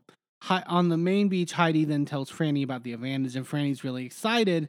And basically it's like, well, let's get Yam Yam out. Let's aim to get Yam Yam out, even if it upsets Carolyn. Like, that should be the aim. Danny wants Lauren out still. Like everyone has their, like, it's like, Heidi shares this with everyone, obviously. Franny wants one thing. Danny wants one thing. Danny wants Lauren out. Carolyn obviously wants Yam Yam to stay. It's like everyone's wanting something different. And Heidi is thinking, like, maybe it might be better to get Matt out because maybe I can work with Yam Yam, down the line. She's talking to Kane about it. And then she just tells Franny she doesn't think she has the power to save Matt. Which I thought was just like, I don't think I can do it, essentially. I don't know if she meant, like, I don't think I can physically do it. Like, I don't think I can compel myself to do it, or I don't think I have the power to do it. Well, I think that she was going, well, I can control one vote. They're presumably all three of them are going to vote one direction. Right. So if I change, and whoever they're not voting against is also voting that direction. Yeah. Which means it's only going to be me and the person that everyone else is voting for somebody else. That's only 2 against 3 votes. There's no way I can save somebody. Yeah. That's the thing. And unless they were planning on splitting the vote, which is why this advantage was stupid anyway. We'll talk about it later. Also, people were wondering, like, she also, like, I'm pretty sure Heidi also had the option to not use the advantage, right? Who knows? Like, she didn't have to use it. I guess. I think, honestly, it would have been better. Like, in retrospect. So, we get to Tribal Council. Well, what would have been really, like, gaggy is if she had said, Matt, vote for yourself. That's not even clarified too. If the person can vote for themselves, is that a thing in Survivor? Can you vote for yourself in general? Yeah, I don't think so. No, well, not then, to my knowledge. Then you wouldn't be able to do it. Well, but can you like that? We'll get to it. There were a lot of open questions with this advantage to where, because at that point he would technically be the first universally voted out person. Yeah, sure. I mean, that's just kind of rubbing salt in the wound at that point. So they get to Tribal. Matt is wondering if anyone brought his. He literally's like, I'm wondering if my bag over there. And Franny just shakes her head no. It was so awkward because you could see the look on her face was like, I didn't even think to do that. Yeah. And then Matt goes with plan B and just pulls out this papaya and offers it to Jeff, being like, hey, Jeff, can we go home? Where was he holding that papaya? The prop comedy, like, just like on point, man.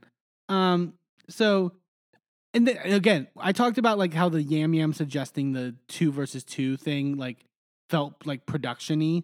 This, and then Matt's like, well, let me just lay it on the table of like of where I think this vote's going. I'm like, no one really has done that this season or normally does that on Survivor. Very convenient for Matt to be like, so this is where I think the votes are going for Heidi to hear. To right. Like, you know what I mean? Like, it felt like, call me a cynic, but like it felt like producer shenanigans. Yeah, I mean, especially like, and I mean, maybe if I think back, I think Jeff may have led that, like sort of, like well, but underhandedly. Jeff does tend to put his thumb on the scales a little bit during Tribal and will lead things in situations or in directions that insinuate advantages exist that are not publicly known. And I'm like, what are you doing? He does this all the time. This is not the first time that that's happened. Yeah. So Matt is basically like pitching his value essentially to Ratu just in front of everyone, which honestly the way the thing like the complaints that we had like earlier about like why this is not Survivor anymore. At this point, I'm like, what? Go ahead, yeah, pitch in public. I who cares at this point? Like, yeah, like at this point you're like hiding your alliances doesn't clearly matter. So like just say it in the open. Well, I mean, and honestly, we've been doing that for a few years because. How long has it been since they first started doing the public scramble at Tribal? Sure.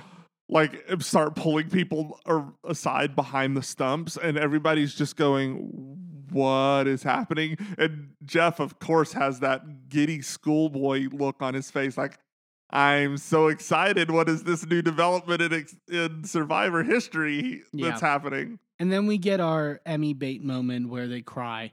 About how it means so much to them and how they've learned so much. It's like, I get it, but it just like I actually felt it a little bit too with at least with Matt and Yam Yam. Like it you know, I like them as people seemingly on this show, so like at least I care about their. And when Carolyn was crying and Franny was, it was like a good moment. Like it was like but it's just like it feels like it happens every episode, and they're not going to beat Drag Race, and they focus so much about the journey and like what it means to you to grow as a human being by competing on Survivor. I'm sorry, go back to the early days where they were cutthroat bitches on reality television fighting for $1 million. It's not about me wanting to be a better person by surviving on an island. Yeah. Let's be real. Like, sorry. That's my rant. Not every person is Sari coming out here to make themselves a better human. Exactly. Like, yeah. And so getting up off the couch after how many years?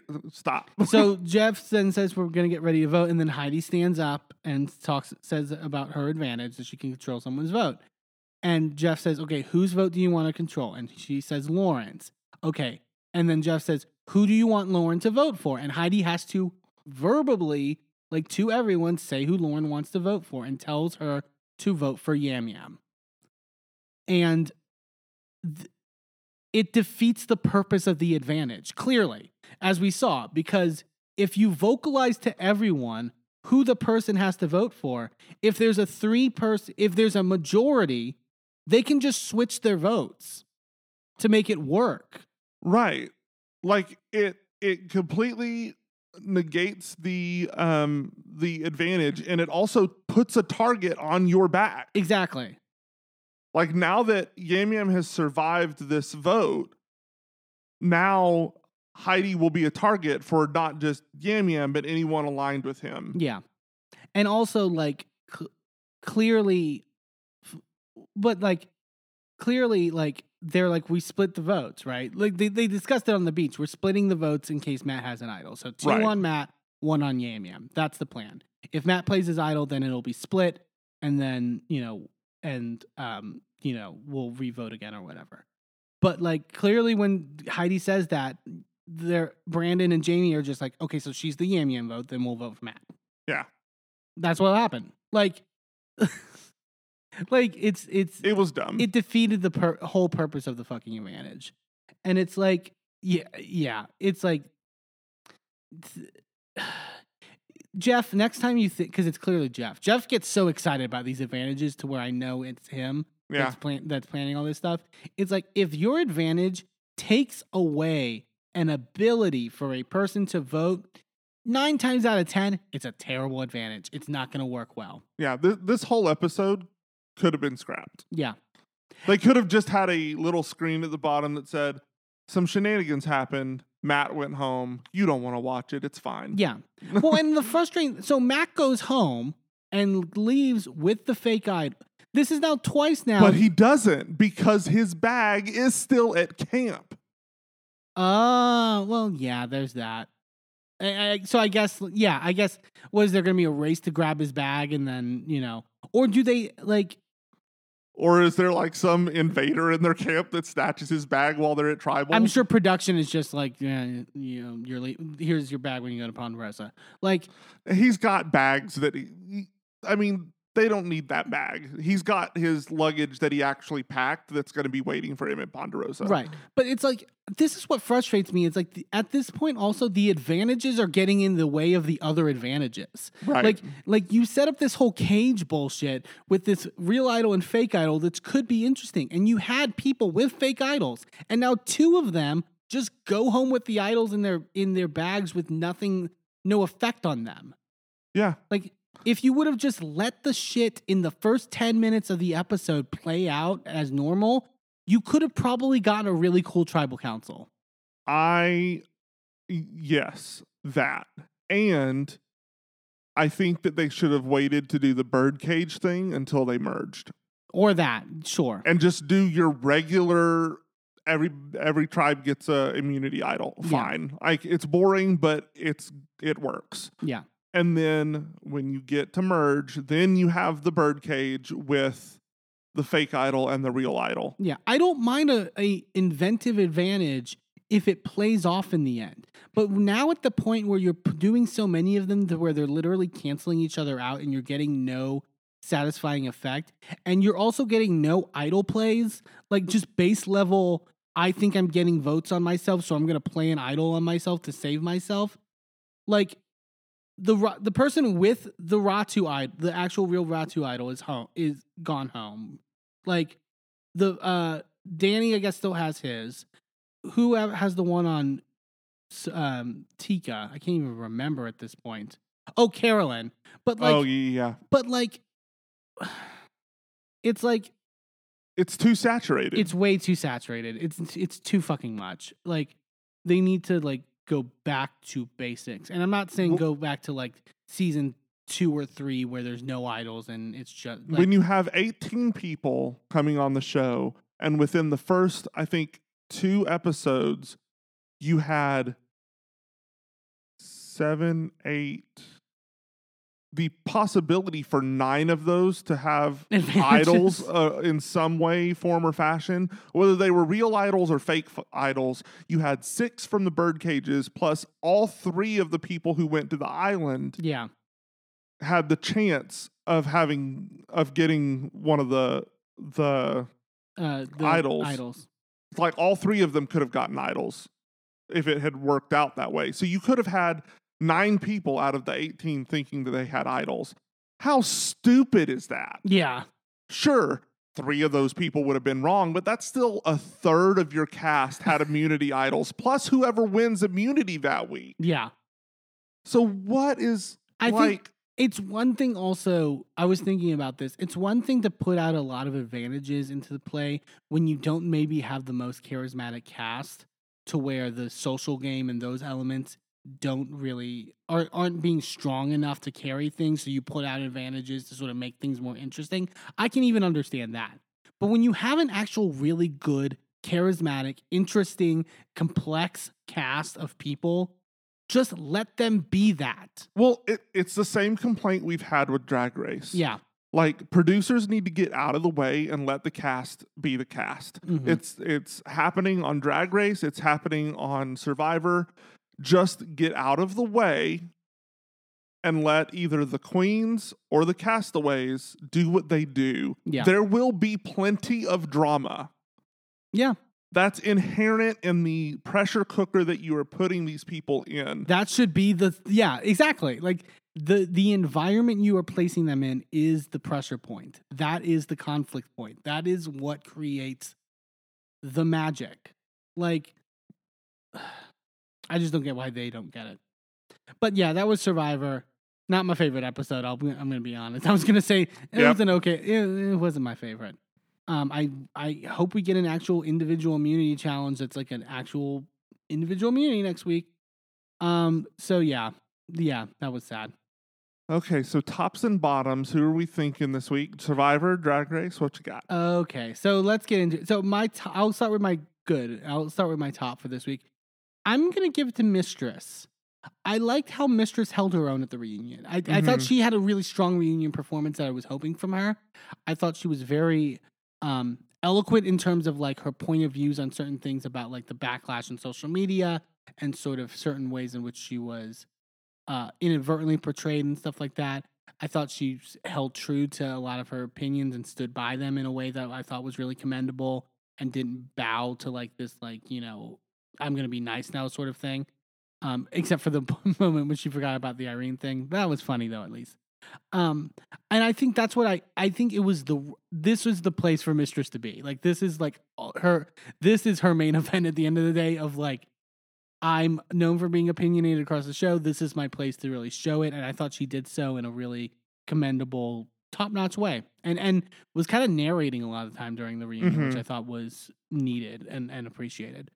My bottom, I'm going with I think we kind of have similar bottoms, but I'm going to go with the production for Survivor.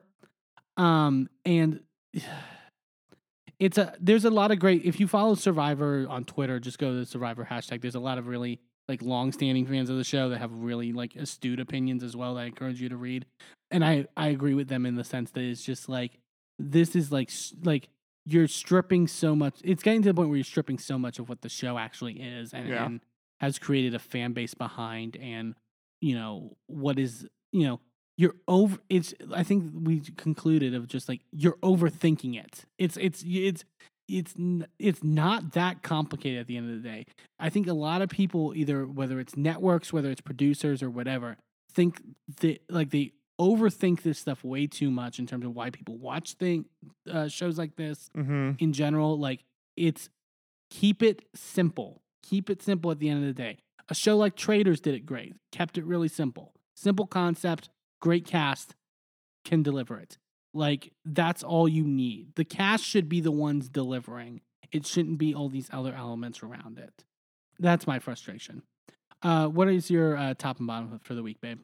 So I'm thinking my top is also going to come from Drag Race, but it's going to be Lux. Mm-hmm. Less about with the reunion itself, and more over just her presence since the end of the season. Since the reunion is kind of, hey, what's happened since the end of the season? What happened on the season? All of that. Yeah. I figure this is the right episode to commend somebody for what they've been doing on social since the season started airing. Yeah. And Lux has really handled it very well.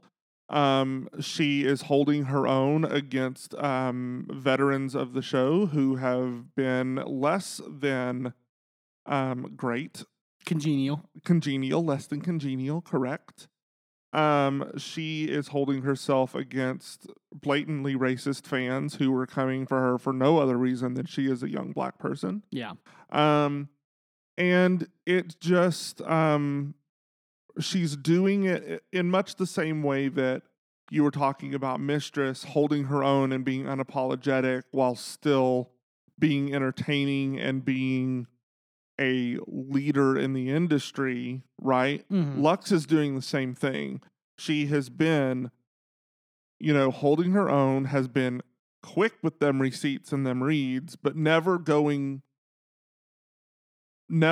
escalating anything, never being knowing when and when not to, and knowing when right. to lay off the gas. Right. So she's definitely my top for this week. The bottom, much like you went for production on Survivor, I have to give it to production on Drag Race for the very same damn thing. It's just exhausting. And like you said, give us a good cast, which we had this season. We had an amazing cast. And step back and let them be them. Like, we don't need you to manufacture, to feed them lines, to do any of this other. We don't need the whole Kelly Mantle at the mirror. So, what happened at... We don't need that, We don't need it. Just put the queens in there, give them challenges, and let them perform. That's what we're there for. Yeah. We're there to see queens show off and be cunty bitches. And they're gonna do it. It's like Mistress said, this is her career. This is who she is on and off the show. So, she's unapologetic about who she is. And that's how most of these queens are. Yeah. So just let them be. Let them be who they are. Let the castaways be who they are. Cast a good cast. Let them perform. They're not drag queens. It's a little bit different. But still, you get good people, you get a good cast, and you'll have magic. Yeah. And I just... Stop. We don't need this overproduction. It's so much easier. Take a step back and watch it happen. 3 words. Let them be. Let them be. Hey, thanks for tuning into this episode of A Gay and His Enby. Join us next time for more of our recaps and hot takes. And be sure to subscribe and leave a review wherever you are listening. And check us out on our social media at A Gay and His Enby on all the platforms. A special shout out to Shane Ivers, who wrote Pulsar, the song we use for our theme. I'm Eamon. I'm Merlin, and we're out. This show is a member of the Sorgatron Media Podcast Network. Find out more at sorgatronmedia.com.